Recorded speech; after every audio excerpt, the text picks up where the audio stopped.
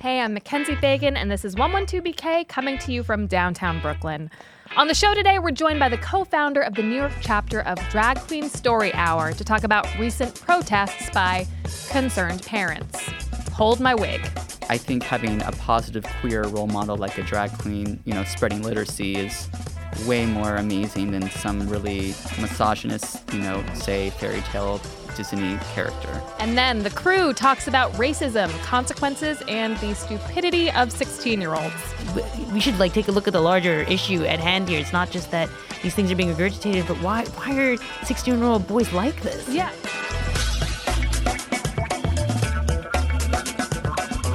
Since the days of the Brothers Grimm, princesses and queens have featured prominently in children's stories. Just look at Disney, which has built an entire empire on the back of often problematic, traditionally gendered femininity. So it was with some confusion that we saw that our neighbors in Gerritsen Beach were protesting a children's story hour at the local branch of the Brooklyn Public Library, where volunteers in costume as queens read books to young children. And honestly, you guys, I'm not really sure why we're doing this segment. This seems... Oh, it's drag queens. Oh, okay, now I'm pissed. Everyone can go suck an egg. Here to talk me off a ledge is the co-founder of Drag Queen Story Hour, Jonathan Hamelt. Jonathan, welcome to the show. Hi, how are you? So your critics say that you're indoctrinating children. Tell me, which one of the many drag queens who were visible and well represented in the 90s kidnapped you and indoctrinated you into the world of drag? I only wish that RuPaul would sweep me away to Hollywood. Whenever there is a radical shift in society where femininity is challenged or met up with masculinity, you're going to have pushback from a conservative people. So they're really mad. And unfortunately, that fear comes out in anger. So that's what we see every day. But we're fighting the good fight by reading, books to kids every day. Yeah, let's back up a little bit. So tell me, what is Drag Queen Story Hour? The name is pretty self-explanatory. Yeah. But how did it come to be? Yeah, so Drag Queen Story Hour is exactly like it sounds. It's drag queens that read to kids in public schools and libraries, parks, community centers, basically anywhere where you can get kids and drag queens together, we read. It started in 2015 by writer Michelle T. She organized it at the Castro Library, and I saw one of the first readings, and I was like, this is amazing. I just started drag at the time, and I was like, we need to bring this to New York City. I met up with my co-founder now, Rachel Amy, who was working at Feminist Press with NYU, and we teamed together, and we were reading feminist fairy tales in Brooklyn, and that's how it started in New York City. So you yourself are a drag queen? Yes, I am. What is your performer name? So my name is Ona Louise, which is also my mom's name. So what does your mom think? Does your mom know? Yeah, and my drag is modeled after her to an extent, so I guess she's one of my style icons. And for our podcast listeners who can't see you, you are not in drag currently, but could you describe your look as Ona Louise? I would say Slim Aaron's 1960s, Bewitched, kind of that look. So, well, that sounds very fabulous and aspirational. Yes. What type of stories do you read when you, as Ona Louise, and your other queens go into libraries? Yeah, we read all kinds of books. So we go from the classics like Hungry Hungry Caterpillar or Brown Bear, Brown Bear, or we read books about feeling different or how to be inclusive and celebrate diversity. So we read Neither by Airlie Anderson, or one of our favorite books, Julian is a Mermaid by Jessica Love. So, yeah, we read all different kinds of stories. And so some of these stories might celebrate gender diversity or put forward the idea that gender is not a binary. Is that right? Yeah, we want kids to, imagine a world where they can represent as they wish. So we want to make sure that the costume closet is open with all options for kids. And, it's play and dress up and freedom to express and be who you are. And sometimes people get upset about this. For example, Gerritsen Beach, as we mentioned, there were pretty hate-filled flyers going up. And even people who are more temperate in their criticism were saying that they didn't want young children exposed to the idea of gender fluidity or gender as not a binary. What do you say to people like that? Kids are exposed to gender every day, either by watching TV or on their iPads, or walking down the streets. You see reinforced gender roles happen in front of you at school, on the subway, wherever you go. I think people are really scared and confused with the freedom of gender expression. And we're so ingrained with gender roles that it's hard to get outside of the box of that. And people really confuse gender and sexuality, which are two very separate things that people like to cross over or mix up terminology. And that scares people when they, don't do the research or know what's going on. Right. I mean, to me, so many of the arguments for people were like, whoa, I'm not transphobic. I just don't think that my 4-year-old should be exposed to a man in drag is like, well, that is inherently transphobic because why not? What is threatening to you about gender diversity, about men choosing to wear women's clothing or about a trans woman? And another question I have is if instead of a drag queen, it were a trans woman reading a book to kids, I wonder if some of that language would have been more obviously transphobic. I don't know. What do you think? Do you think that, because many drag queens are cis men wearing makeup and women's clothing, that people can get away with, tiptoeing this line of, oh, I'm not transphobic, though? Well, I guess traditionally a definition of drag would be a cis man dressing up as a woman. But for our story hour, we have lots of different drag queens that range from trans men or trans women or non-binary people. We have a genderqueer trans woman who does drag as one of our readers. So there's a lot of crossover. And we explain drag to kids as a character you make up that is fabulous. And a drag queen is a character you create up to embody a feminine side of you. So drag can be on top of anyone who's trans or not. So all the lines are kind of blurred, but the kids are all down for it. They kind of get it. It's more of the adults that can't understand it or don't want to be open to it. Yeah, what is the response of kids who participate? I mean, they love it. I mean, they love the bright colors, the big wigs, the sequins, the drama, the flair, the theatrics of all the drag queens. They ask really funny questions like, is that your real hair? Is that your real name? Are those your real nails? Did your parents name you that? So they're down for it, and they know it's fun and it's dress up. So I think having a positive queer role model like a drag queen, spreading literacy is way more amazing than some really misogynist, say, fairy tale Disney character. Yeah, let's talk a little bit about the role of misogyny, because I think that the idea that dress up is okay, except if my son wants to dress up as a girl, is part of this larger discussion, right? It also seems to me that if you had a masculine of center woman going in with a butch haircut and no makeup reading to kids, you wouldn't have this type of backlash. Yeah, I mean, the hatred for women runs really deep, to be quite honest, and that can trickle down to even boys showing an effeminate side. So it's really sad to see that. And with Story Hour, we like to have a leveled playing field where anybody can express who they want in a very safe space. I see from your shirt that you are celebrating 50 years since Stonewall. Yes. So what do you think Marsha P. Johnson, for example, would think about the Drag Queen Story Hour? Oh my God, I feel like she would love it, and we would be having her read at DragCon this year. I think she'd be obsessed and really excited. And the rights and things she was fighting for, I wonder if anyone could see how far we've come in society, because things have changed so much and the struggle is still there, but now it's moved on past these generations and the community has grown, and now drag queens are, leaving the nightlife and coming into the light in the communities and giving back in this way. Yeah, I mean, I think that that's the other flip side, right? On the one hand, you have kids who are getting to be exposed to gender diversity and, being as fabulous as you want to be. And you also have drag queens who are normalized and get to come into family spaces, into public institutions like the library, and give back to the community. That, too, seems pretty radical. Yeah, and we have a lot of repeats participants and kids who come to Story Hour, and we always ask the question, does anyone know what a drag queen is? And a lot of the kids now are like, yeah, drag queens are people that dress up and read to kids. That's their definition. And even my co-founders' kids are like, drag queens are for babies. They're for little kids. They're not for me. I'm 9 now. So I just love that reframework of that's what a drag queen is to kids. That's very funny. Yeah.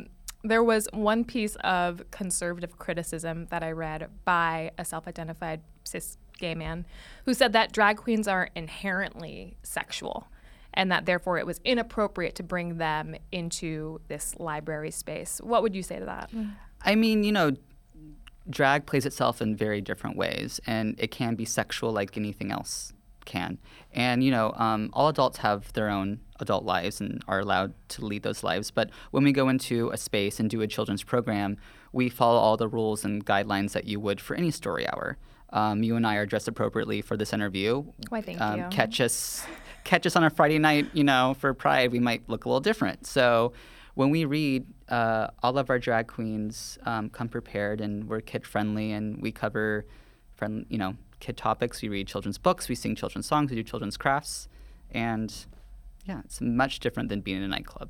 So any other closing thoughts for Pride? Are there specific children's books that you might recommend to people as they're looking for Pride-associated content? Yeah, we read this great book called This Day in June, which is just about the Pride Parade. It rhymes. It's really cute. So we've been trying to read that book every day this month. And any Todd Parr book is amazing for Pride. And if people want to participate, either by bringing their kid to a Drag Queen Story Hour, or if they're a queen and they want to get involved, how should they do that? Do you guys have your own, like, RuPaul's Drag Race, but, like, for queens who want to be a storyteller? Sort of. We hope for more inclusive than RuPaul. But, yeah, check out our website. Our Facebook page has all of our events nationally, so you can find your area where you're at, where your next reading will be.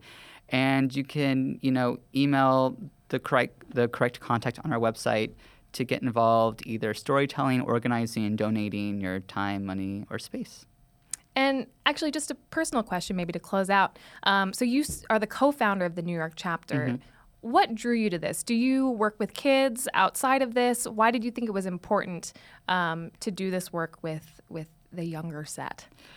I mean, if I grew up in the South, and I feel like if I had some positive role model that was queer, like a drag queen reading to me during story hour, it would have changed my life completely. Like, I grew up in a very conservative Southern town, told my whole life that, I couldn't be feminine or show my feminine side.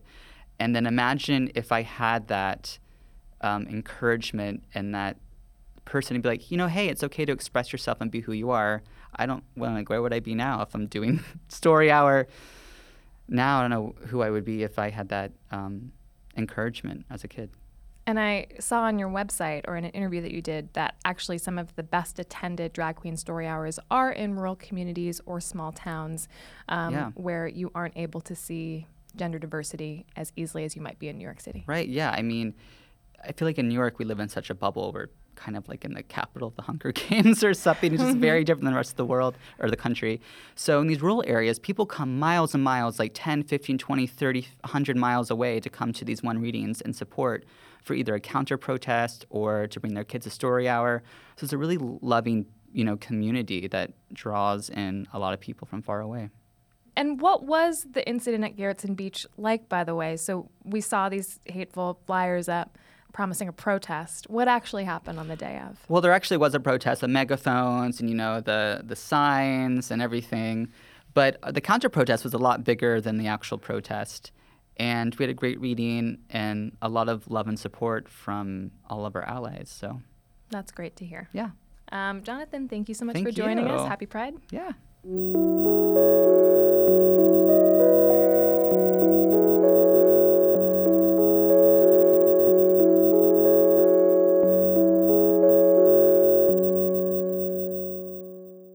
And we are back with the crew. I am Mackenzie Fagan, host of 112BK, and I am joined today by... I'm Mira. I'm the editor for the show.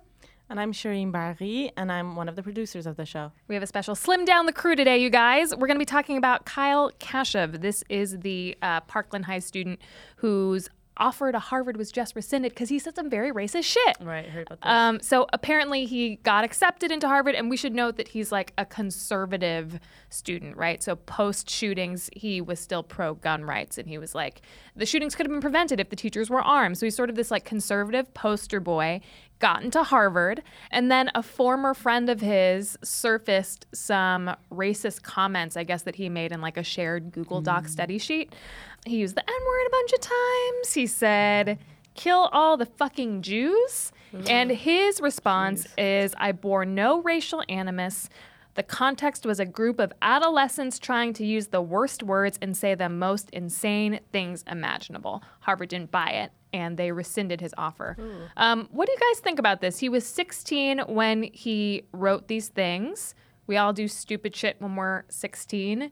What do you think about a 16-year-old being held responsible for using racial slurs? 16-year-old boys are the fucking worst. They are. That is They correct. just say the most inflammatory shit for the sake of saying inflammatory shit. I mean, I can't tell you how many times I remember like boys in my class like using the N-word, white people using the N-word. Like I'm not excusing them. I'm just saying it's like we should like take a look at the larger issue at hand here. It's not just that these things are being regurgitated, but why are 16-year-old boys like this? in Yeah, the I first think that's like a place? valid point, is that like point one is no one is surprised. 100%. I remember my friends when they were 16 saying things for shock value that maybe they didn't believe. I don't know if Kyle Kashev believes that all of the fucking Jews should die, but he said it. He's Jewish. Does that complicate things for you a little bit? I mean, Again, I don't know. He says that he bore no racial animus. I am inclined to believe that you can say something racist without bearing racial animus. True. But the point that we want to talk about is, does Harvard then accept that explanation and still accept him? What do you think, Shireen? I think when he publicized this whole thing, he also pointed to Harvard's own very racist past. And there are many students of color who can attest to this, who can talk about their experiences with racism in Harvard. Founded by slave owners. Founded by slave owners.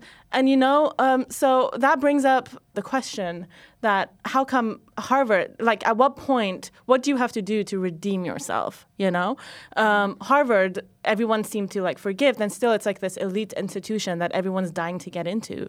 And yet, like, here's a guy who experienced something really traumatizing, and he says that he's a changed person, and he apologized profusely for what he said. So I just want to, and then Harvard's response was like, it doesn't seem like you've redeemed yourself. So I'm like, yes, being 16 isn't that young to be saying like stuff like kill all the Jews or like the N-word, but at the same time, I'm just like wondering what kind of moral authority does Harvard have to basically determine whether a person has redeemed themselves it may or not, but do you think that it's a false equivalency to compare an institution with a human being? I mean, I guess that's like saying that Germany shouldn't sit on human rights councils because of World War II and the Nazis. But like saying that institutions can evolve, or I don't know, having that equivalency of humans and like a non-sentient organization. But humans make up that non-sentient organization, no?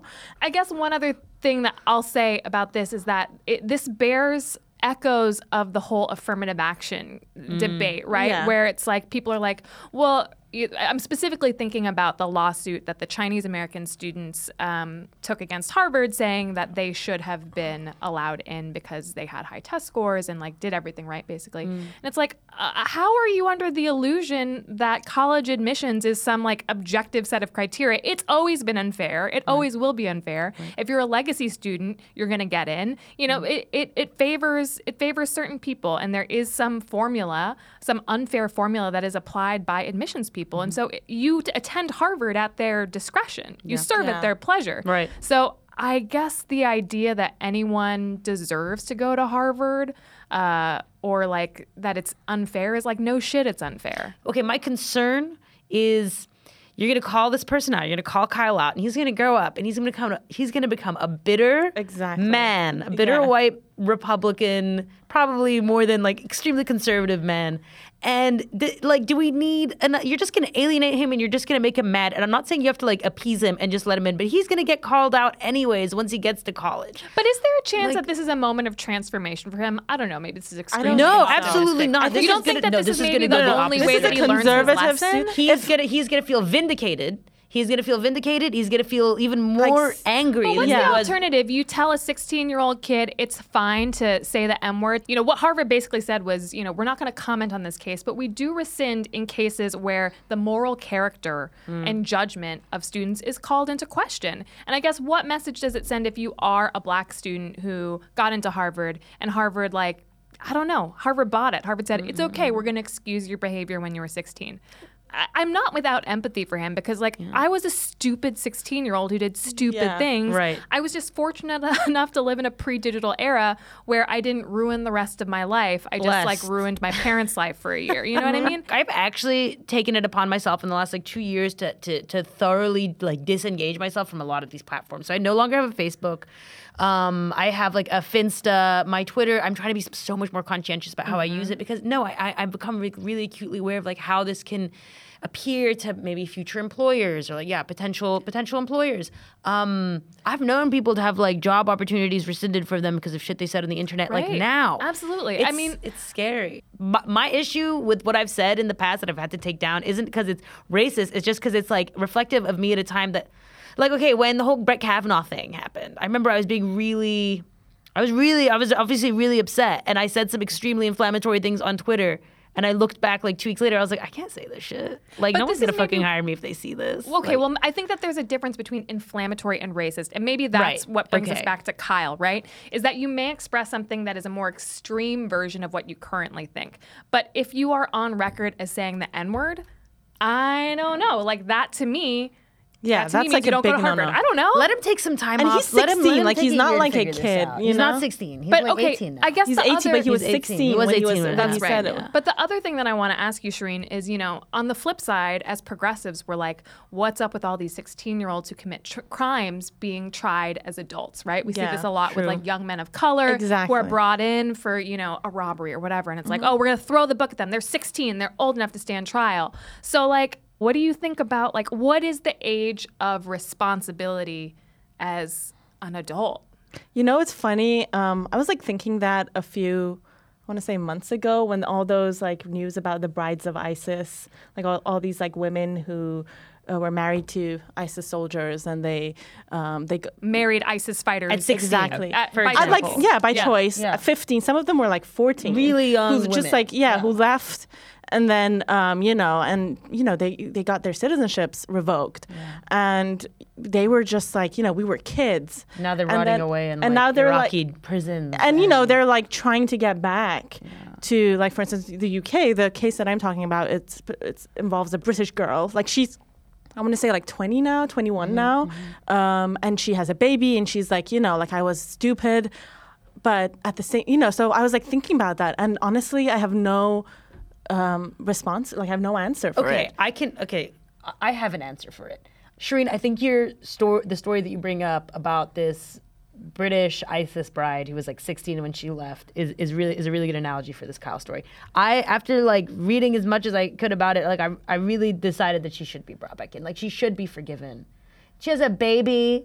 The baby didn't do anything wrong. And it was fucked. Like, okay, I'm not saying she should have gone to Iraq to go marry an Islamic State fighter. I think that's fucked. Okay, but it's like, what are you gonna do? Just leave her out there? And so if I can forgive her, can I forgive him? I don't know. But maybe we can forgive him, but like, we're not talking about citizenship. We're talking about Harvard, like the ultimate privilege of privilege. You know what I mean? Right. So like, yes, can he crawl his way back into society? Absolutely. But does he deserve a place at the most selective school in the United States, a place that could go to a student of color or somebody who just has never called someone the N-word? Yeah, But I'm asking you this, Mackenzie. Just imagine Kyle. Yes, Okay? okay. A Harvard, like you too, Mira. Yeah. Imagine a Harvard graduated Kyle and rejected Kyle. Which one of those Kyles do you think would be a better human being? I don't give a shit about Kyle. I mean, maybe he'll be exposed to like progressive thinkers and he'll exit Harvard, I don't know, a liberal. But maybe not. Maybe he'll just be like another Harvard douchebag who goes to work on Wall Street. I don't know. I honestly don't care that much about him. I think that like there are consequences for his actions. They're harsh, they're hard. I hope he learns a lesson. And I hope that every other young man learns a lesson too. Or woman. I think that's well said, Mackenzie. Don't call people the N-word. Yeah, bottom line. Just don't do it. bullshit. Just Yeah. don't do it. I'll wrap up by saying that I'm very, very thankful that the internet did not exist in the form that it currently does when I was 16. I do have empathy for Kyle. I also think that these ISIS teen brides should be allowed back in, but there are degrees, right? There are degrees. There are degrees. It's not the same of situation. But it's consequences still for your like stupid actions. things you do when you're 16 or like. All right, let's close out with the stupidest thing that we did when we were 16. I'll start. I was dating a 21-year-old deadbeat who played a lot of video games in his parents' house where he lived. So really glad I don't have lifelong consequences for that. Could have married that guy if I were a Right. teen ISIS bride. That would have sucked. Imagine. Oh my god. Okay. Probably the stupidest shit I did was like smoke weed for the first time and throw up all over my best friend. I mean, that's some dumb shit. Shereen? I tried to pierce my own ears, and it got infected. Thank you I for should have your known honesty. better. Yeah. All right, that concludes this episode of The Crew Teen Confessional. Thank you guys, as always. Thanks for having us. And that's the show for today. If you liked what you heard, the best way to show it is to tell a protester to sashay away. Or you could review 112BK on iTunes, and please subscribe to the show wherever you get your podcasts. See you next time. 112BK is hosted by me, Mackenzie Fagan. It is series produced by Ross Tuttle, also produced by Fred Brown, Shireen Bargi, Isabel Alcantara, Naeem Van, and Emily Bogosian. It is recorded in studio by Clinton Filson Jr., Eric Hogaseg, and Antonio M. Rosario. It is post-produced by Alexander Pointzolo, edited by Mira Al-Rahim, and executive produced by Jonathan Leaf, Sasha Matthias, and Aziz Isham.